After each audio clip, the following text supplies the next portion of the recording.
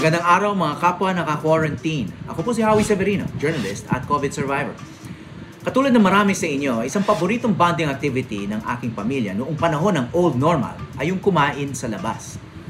At katulad din ng marami, hindi na ito ginagawa ng aking pamilya. Ano naman ang epekto ng pagbabagong ito sa industriya ng mga kainan, sa mga restaurant business? Paano ito babangon at ilan ba ang apektado? Para sagutin yan at iba pa mga tanong, kasama natin ngayon si Ginoong Eric Teng, ang presidente ng Restaurant Owners Association of the Philippines. Welcome to Quarantine with Howie Severino, Mr. Eric Teng. Kayo ba ng inyong pamilya? Kumakain pa ba kayo sa labas? Opo, dahil ang restaurant po talaga sa amin ay parang place for celebration. In fact, ang feeling nga po namin ay mas safe po kumain sa restaurant kaysa mag-attend ng mga family gathering. Doon po kasi medyo walang face shield, walang mask, relax po tayo. And sadly, doon po yata madalas magkaroon ng contamination. Lalo na po nung after Father's Day, medyo parang nakita namin tumaas after 2 weeks yung mga number of cases. But we do go out for our restaurant dates pa rin po. You would not just take your family out for a meal kung hindi kayo confident na safe sila, no? So how can people dine out safely these days? We follow our protocols. In fact po sa restaurant, mas strict po kami sa protocols than regular people. Ngayon po, minamandate po nila yung mask and face shield. Pero nung umpisa pa lang po ng unang GCQ, ay naka-mask and face shield na po kami. Naka-gloves din po kami. Sanay po kami mag-sanitize ng surfaces po namin every 30 minutes. Sanay rin po kami mag-hand wash. Ang dinagdag lang po actually namin are the mask, the face shield, and the social distancing. And we were quite comfortable. Okay, but as we know, no, iba-iba yung levels of compliance ng mga restaurant, no. Obviously, kayo bilang pinuno ng isang malaking association, I'm sure you're extra careful to make sure that your restaurants comply, no. Pero ganun pa man, no. Let's assume na marami sa inyo ay nagko-comply, you implement high standards of safety protocol, etc. Isn't it going to take much more than that to get people back into the restaurants? Because sa labas ng restaurant, no, kumakalat pa rin ang sakit, no. So ano ba yung nakikita niyong effect sa business so far, no? You're trying to get people back in with these safety protocols, pero you're still far from normal, no? So can you give us a sense of anong naging epekto sa restaurant industry, sa mga restaurant businesses itong pandemic na to? Masama pong nangyayari sa amin. Nakalulungkot po na halos araw-araw may mga nagsasarang restaurant. Ang hinahanap lang po namin sana ay may konting certainty at stability sa policies of government, sa curfew, para hindi po kami nabibigla. Dahil alam po naman namin ang effect ng COVID-19 sa ating mga safety, sa safety po ng ating pamilya. Kaya kami po ay palaging nag-iingat at hindi lang po namin sinasabing tara pumunta na tayo sa restaurant. Inuuna po namin ang sarili namin sa disiplinang yon. Ang problema po kasi yung takot o yung panic ng public at mahirap pong tanggalin yan. Matatanggal lang po siguro natin sa konting education, sa konting kaalaman tungkol sa COVID. Umpisa pa po ng March or April, sinasabi na po namin sa empleyado namin, i-consider na po natin na kunyari meron tayong COVID, nakarga na po natin ang virus. At kung sino man na makita natin, kailangan isipin natin may virus din sila. Dahil sa katotohanan lang po, ngayon, ang pag-iisip po namin, we have to learn to live with the virus. Kumbaga, we learn to live with the cold or the flu or dengue. Hindi po talaga tayo makakaiwas ng completely sa virus na yan. So, but simple protocols of social distancing, mask, hand washing, they seem to work for our company at mga empleyado po namin. So, yung takot lang po talaga ang kailangan po nating mabawasan, ating panic po. Well, alam naman natin, that's the big challenge today, yung paano mababawasan yung takot, lalo na medyo malayo pa yung vaccine. Pero Eric, nabanggit mo na maraming nagsasara. I have to say, I live in Quezon City. I live very near the kind of the district ng maraming restaurant. Nandito yung Maginhawa, nandito yung Morato, Ignacia, etc. some of my favorite restaurants, Eric, nagsara na, no? Yung mga tambayan kong cafe, etc. No? So, I'm surprised after so many months of lockdown at bagsak yung businesses ng mga restaurants. I'm surprised any are still open, no? So, ano bang, what does it take to stay open for a restaurant these days, considering empty yung inyong mga dining areas? Sa totoo lang po, it requires a lot of support from yung mga landlords, employees, suppliers.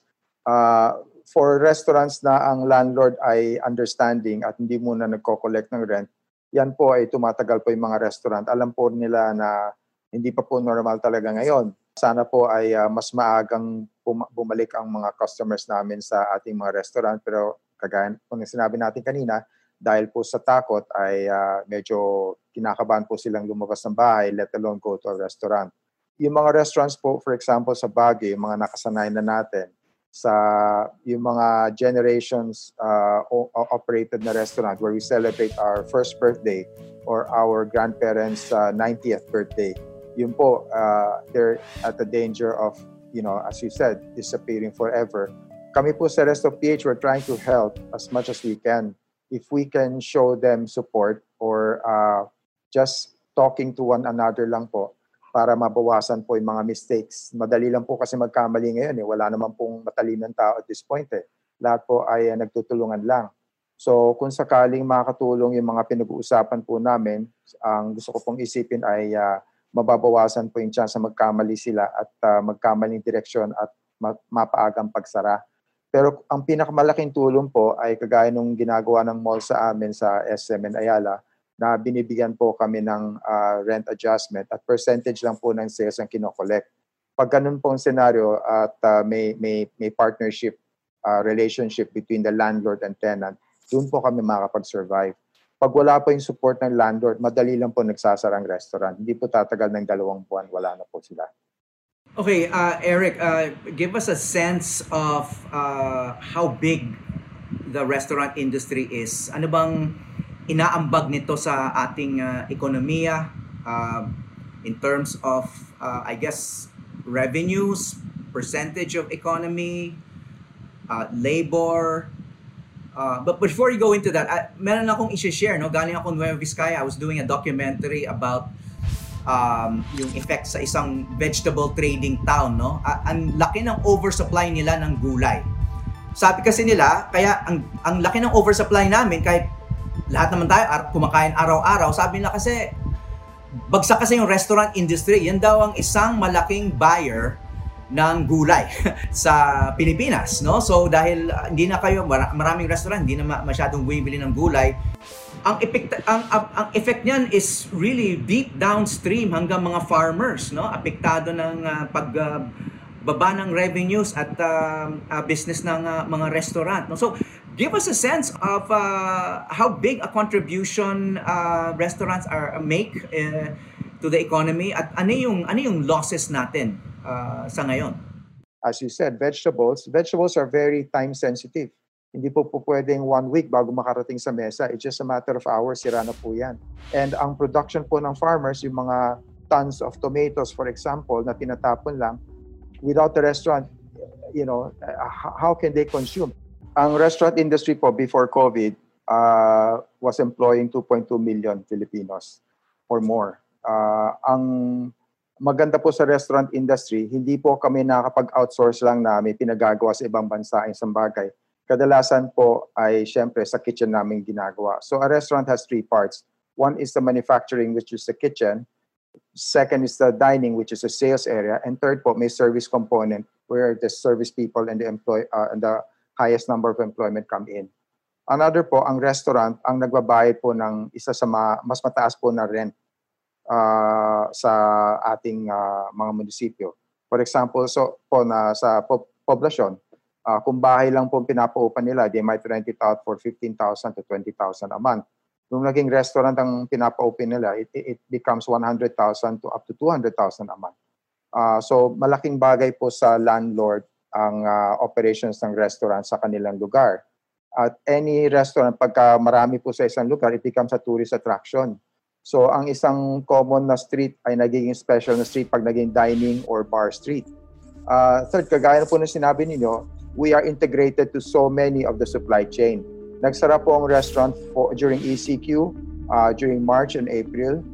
Kaya yung mga produce po sa Cordillera, instead na mapunta sa mesa natin, ay napupunta sa basura.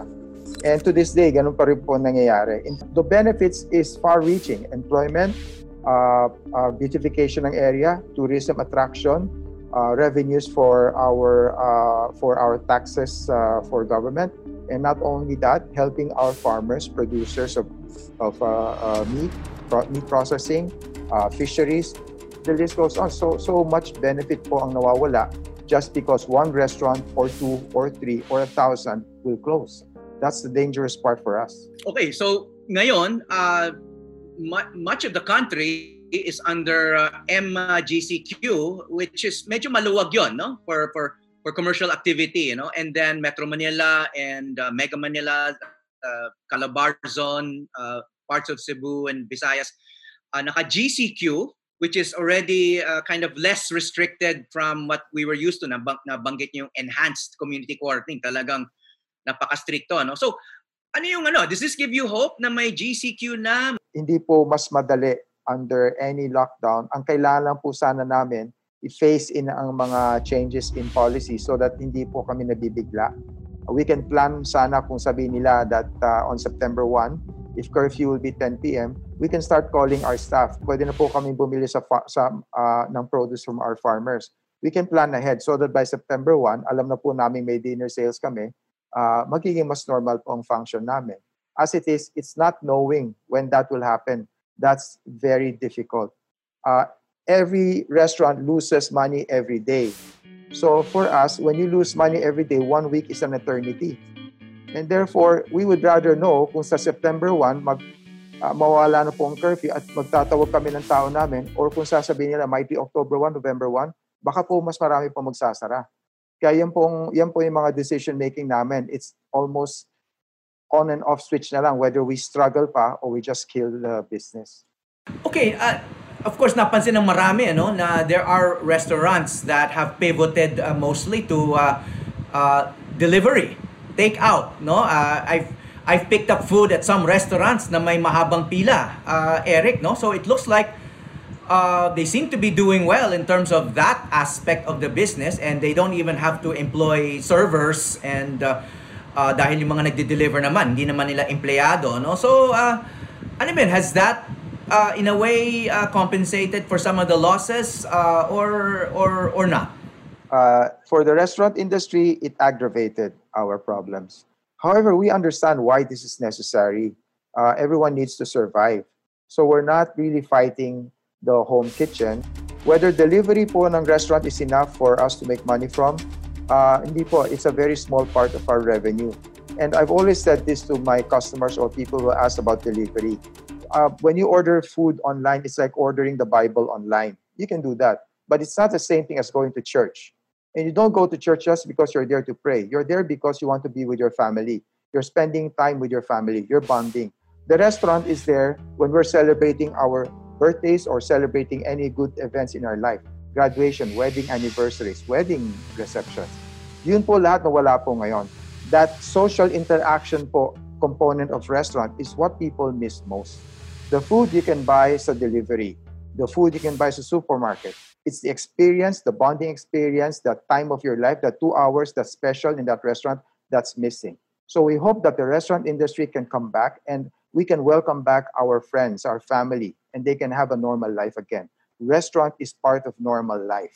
That's what's missing now. Well, when you describe our old normal and the way we used to go to restaurants, you're making us feel nostalgic, Eric, no? Kasi parang right now, it's hard to imagine. Sa totoo lang, no? It's hard to imagine anything going back to normal. I mean, marami akong katrabaho, hindi nag-opisina ngayon. I mean, everyone's doing things this way, no? So I appreciate your desire to go back to that, no? But I guess for now, the only interaction or the only experience we have with some of our former favorite restaurants ay wala kaming choice, food delivery lang talaga. Ilan na bang restaurant ang nagsasara? Do you have a ballpark figure? And I'm sure your association does not include all the restaurants, pero I mean, yung mga alam ko lang, mga ibang paboritong restaurant, I see them, they're boarded up. Yung isang favorite restaurant ko sa UP Diliman campus, I mean, I might as well name it, no? Yung Chocolate Kiss, sarado na rin. Itong mga nasa neighborhood ko, sarado na rin. Ilan bang restaurants ang nagsasara na? We started the year with 19,000, I think, more or less. 45% of our restaurants are in Metro Manila or the National Capital Region, and about 44% are mall-based. Now, we are struggling to find data because it's so fluid. It's every day I get calls, I get Facebook. It's hard to keep count. There probably are 5 to 10 restaurants at least that I know of that close every day. And the only time I can find out how many restaurants are closed is in the next filing of business permit year, which is next year. But one of the things that the government has been trying to do to make it safer for people to patronize businesses again, not just restaurants, is nagkaroon ng guidelines, no? Itong DOLE and DTI, I'm sure you're quite familiar. And one of the things that they're requiring now is testing of employees, of staff, PCR testing. Ano bang tingin nyo dito sa guidelines na to and the specific requirement for testing na alam natin hindi mura magpa-test ng PCR. Do you think it really should be required? They changed the requirement actually the last time I checked. Before they were saying that restaurant industry people must be tested every quarter. They changed that to may be tested.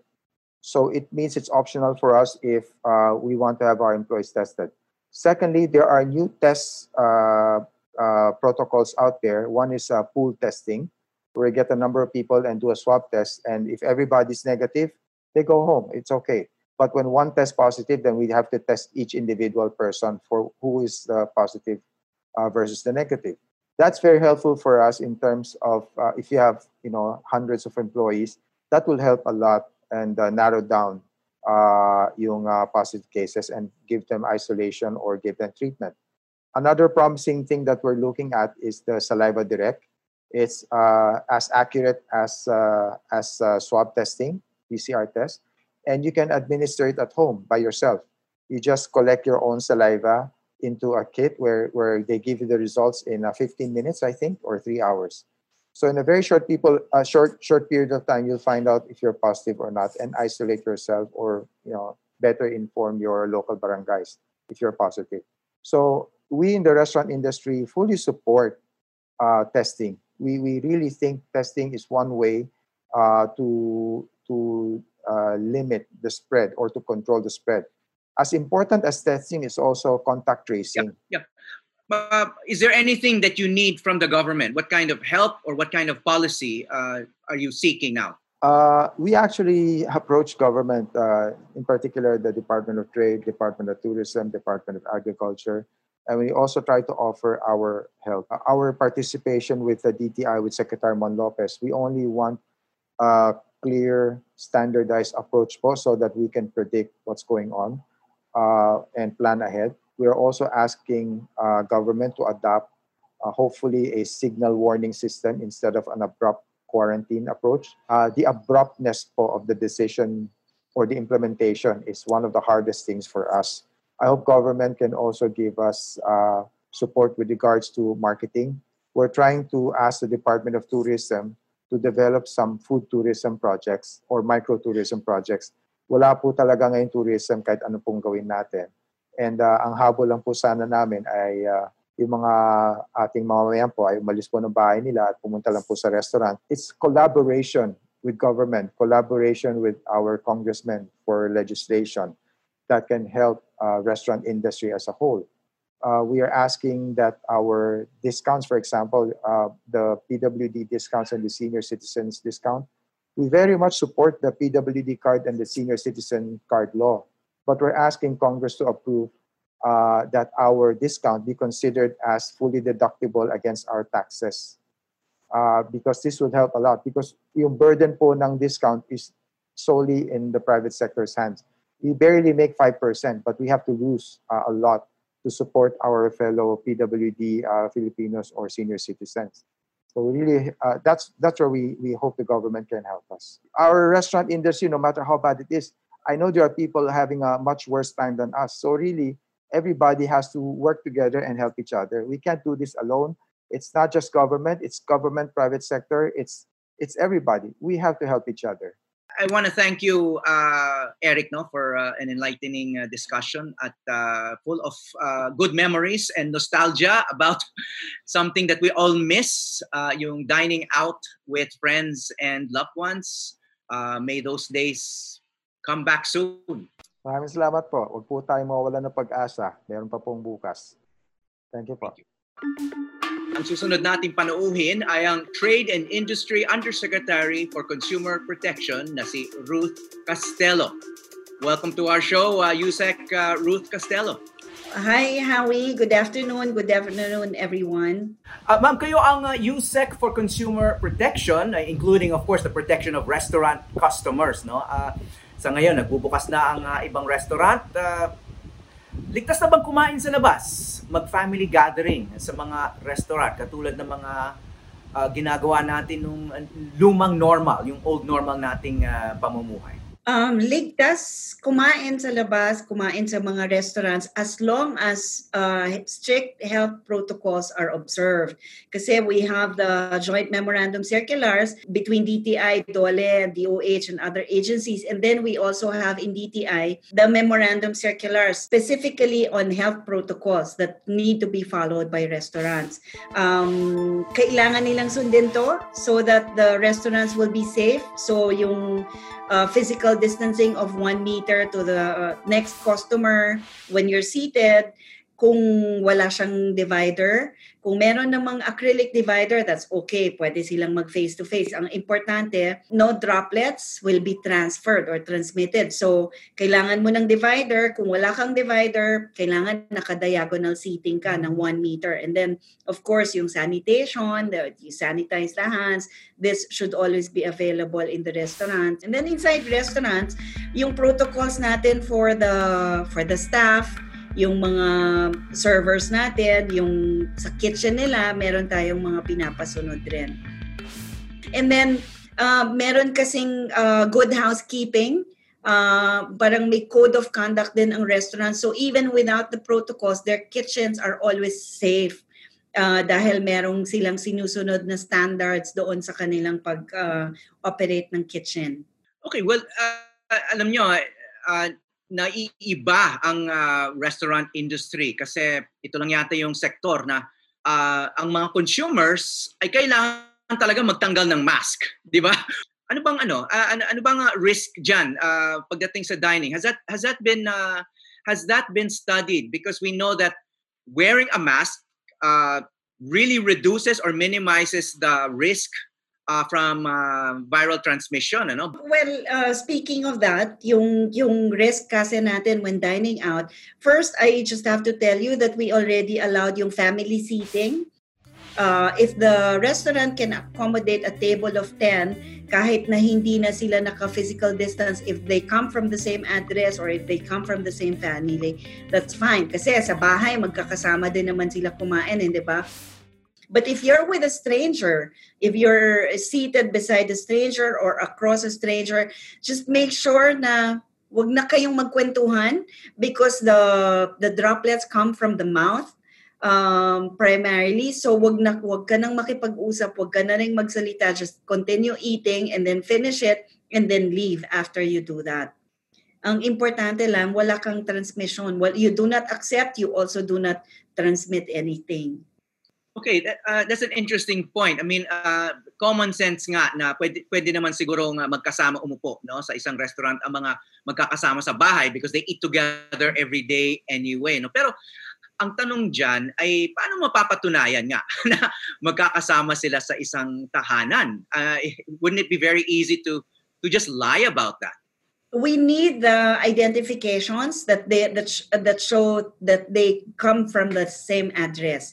Yun yung importante. If they really want to be seated together in a restaurant, going out, magdala na sila ng mga IDs nila na pare-pareho sila ng address.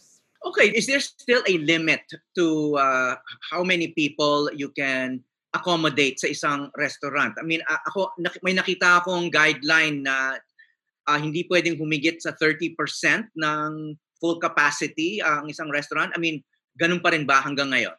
Initially, we limited it to 30% kasi the protocols were new to everyone and we needed to make sure that everybody, even the business establishments or the restaurant owners, are able to comply with the protocols. Yung kanilang dividers, yung pag-serve ng waiter or pag-take ng orders, and then the health declaration forms pa that you need to fill up, and then the contact tracing forms that you also need to fill up. So 30% lang yan nung umpisa, but we increased it recently to 50% to allow businesses also to recover. Kahit papano mas malaki yung income nila on a day-to-day basis, pang sweldo or pang provide ng employment, pang bayad ng utilities. So it's now at 50%, but local government units may also change this, whether they lower it or increase it. That's fine as long as health protocols are strictly observed.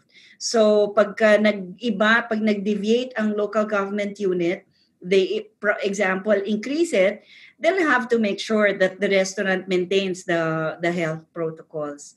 Okay, we know that yung restaurant industry ay isa sa pinaka tinamaan nitong pandemic at ng ating lockdown and restrictions related to itong mga public health measures, no? So may estimate ba kayo kung ano yung mga naging losses nitong restaurant industry? We know that it employs many people, it has thousands of establishments, it accounts for a large percentage of economic activity sa ating bansa. So what did the economy lose in terms of dito sa impact ng pandemya sa restaurant industry? Nung umpisa, the restaurant owners or the restaurant industry was saying that if they would be allowed to start operating or resume operations again, they can keep at least 80 to 90% of their employees, and then the rest, the businesses, then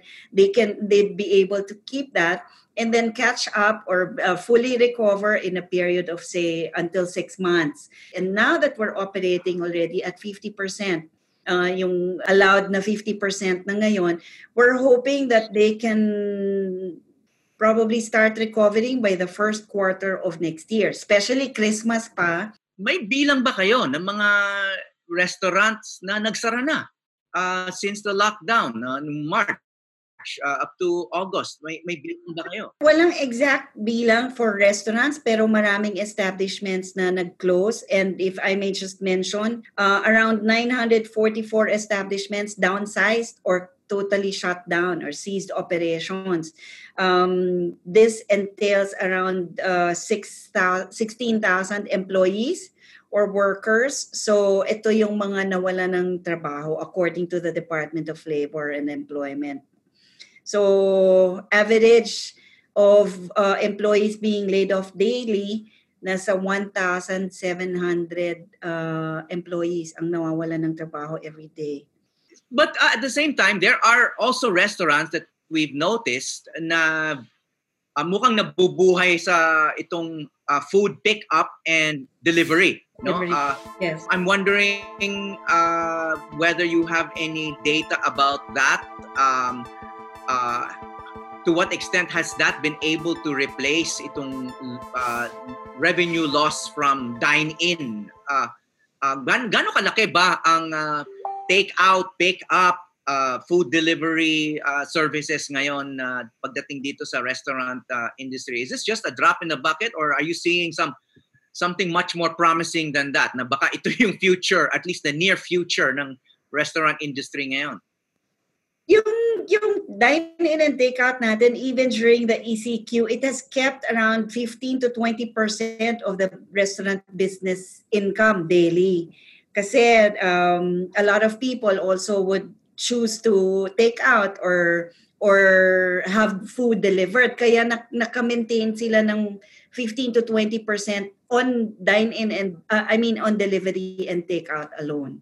So it's a big help, and a lot of restaurants now kung ayaw man nila mag-open for dine-in restaurant, for dine-in kasi baka takot rin yung owners or hindi nila kayang sumunod sa protocol. So they keep delivery pa din and take out.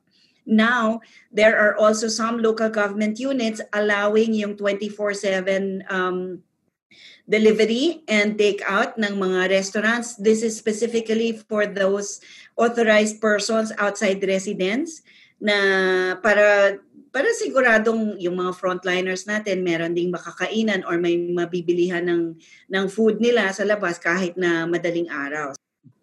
Okay, nabanggit natin yung food delivery, yung take-out, no, na parang nag-develop ito during the lockdown. But another aspect of the food business na umusbong dito sa pandemya, yung mga home kitchen, no? Yung mga wala naman silang mga restaurant dati, ang dami kasing unemployed, yung mga OFWs na umuwi, no? I mean, maraming magagaling dyan magluto and then nagma-market lang sa Facebook. Anong pananaw nyo dyan in terms of, I mean, how much regulation should there be for this kind of business? If they sell online, so wala na silang physical store, online na yan, and then they advertise. If it has become habitual or if it has become a business for them where they earn profit, tapos tuloy-tuloy na siya and it's frequent, kailangan na nilang mag-register. Hindi na yan out of a hobby, hindi na rin yan yung one time na magbebenta. So pagka naging negosyo na nila yun, kailangan nilang mag-register. So that also the consumers will be protected kasi parang online selling na yung ginagawa nila. Ang nagiging difficulty natin dyan, kung hindi natin sila alam kung saan nahanapin, we cannot protect the consumers. Unless we borrow the device, kukuhanin natin yan, yung ginamit nilang pang-order so that we can track the IP address and track the seller eventually. Dadalhin pa natin yun sa Cybercrime Division ng NBI or CIDG para matrace natin kung nasan sila. Okay, tungkol naman dito sa the new normal of dining in and the restaurant business, no? Is there any effort to encourage outdoor or open air dining in light of some emerging findings that a lot of the transmission of the virus worldwide is occurring in indoor spaces kasi kulog nga yung hangin, umiikot lang yung virus dun sa hangin, no, as opposed to outdoor or open air spaces. I'm wondering whether magkakaroon ng mga policies kaugnay niya. Actually, part of the joint memorandum circular between DTI and DOLE on the supplemental guidelines of COVID prevention in the workplace, yung air circulation, establishments are really mandated to include to add yung mga air devices or mechanisms that will make the air move inside an enclosed place. Kung kaya nilang patayin yung aircon, buksan lahat ng bintana, that is very much encouraged. But if they cannot do that, assuming na walang window yung establishment, they are mandated to include air purifiers. So, in answer to your question, yung mga alfresco dining is highly encouraged. So, ano yung prospects sa ngayon? Because you mentioned you expect the industry to recover starting, well, correct me if I'm wrong, no? First quarter of 2021, no? That's about a little less than half a year from now. Yeah, if things go higher from here, mas madali na silang makaka-recover. And then siguro by the first quarter of 2021, they will get there. With or without a vaccine, you think magsisimula ng bumangon yung restaurant industry? That's with or without the vaccine, but we also need to build consumer confidence kasi it's very important na yung tao gustuhin lumabas and willing to eat out, willing to spend. Yun yung importante kasi even if we allow everyone now, kahit na sabihin mo 100% na ang allowed for restaurants for dine-in accommodations, kung walang lumalabas, hindi sila makaka-recover din. 'Diba? Mas marami pang, they will incur more losses actually. So it's very important that we build the confidence of the public to eat out, go out and spend para rin umikot yung economy. Yeah, and of course that challenge is much bigger than what the restaurant industry faces, kasi kahit anong gawin ng mga restaurant industry o kahit anong gawin ng DTI, di ba? Kung pataas ng pataas yung mga new cases natin araw-araw, I mean, that's basically your point, di ba? People are still going to be too afraid to leave their homes kahit gaano kahigpit ang mga restaurant. That's right. Incidentally, Howie, I mentioned earlier that on September 1st, we will be opening the rest of the businesses na, di ba? But this will also have to depend on all of us. Kasi if we are not disciplined enough, we do not observe protocols, cases will rise. And the IATF will say again na hindi pa pwede kasi ang taas ng mga kaso. So if we really want businesses to recover, tayo na rin, a whole of society approach, a whole of nation approach, we need to help them. Otherwise, babagsak yung mga negosyo, and we understand that there are hundreds of thousands of families involved. Diba? So yung mga pamilya ng workers nila, yung mga pamilya ng suppliers nila, pamilya ng mga may-ari ng restaurants, lahat yun affected. Well, on that well-worded appeal, Yusek Ruth Castelo, we want to thank you for your time, and we're wishing your agency luck and the restaurant industry a lot of luck, so we can all go back to a practice we all love, no? Yung eating out with our loved ones. Sana yung mangyari sometime very soon. So maraming salamat sa iyong pagbabahagi. Thank you, Howie. I just want to say that the DTI is in full support of the restaurant industry, and we really want to have it opened na. Sana nga 100%. Pero everybody will need to pitch in and help for this industry to recover. Thank you very much for having me. Isa lang sa mga naging biktima ng pandemya ang mga restoran at karinderya.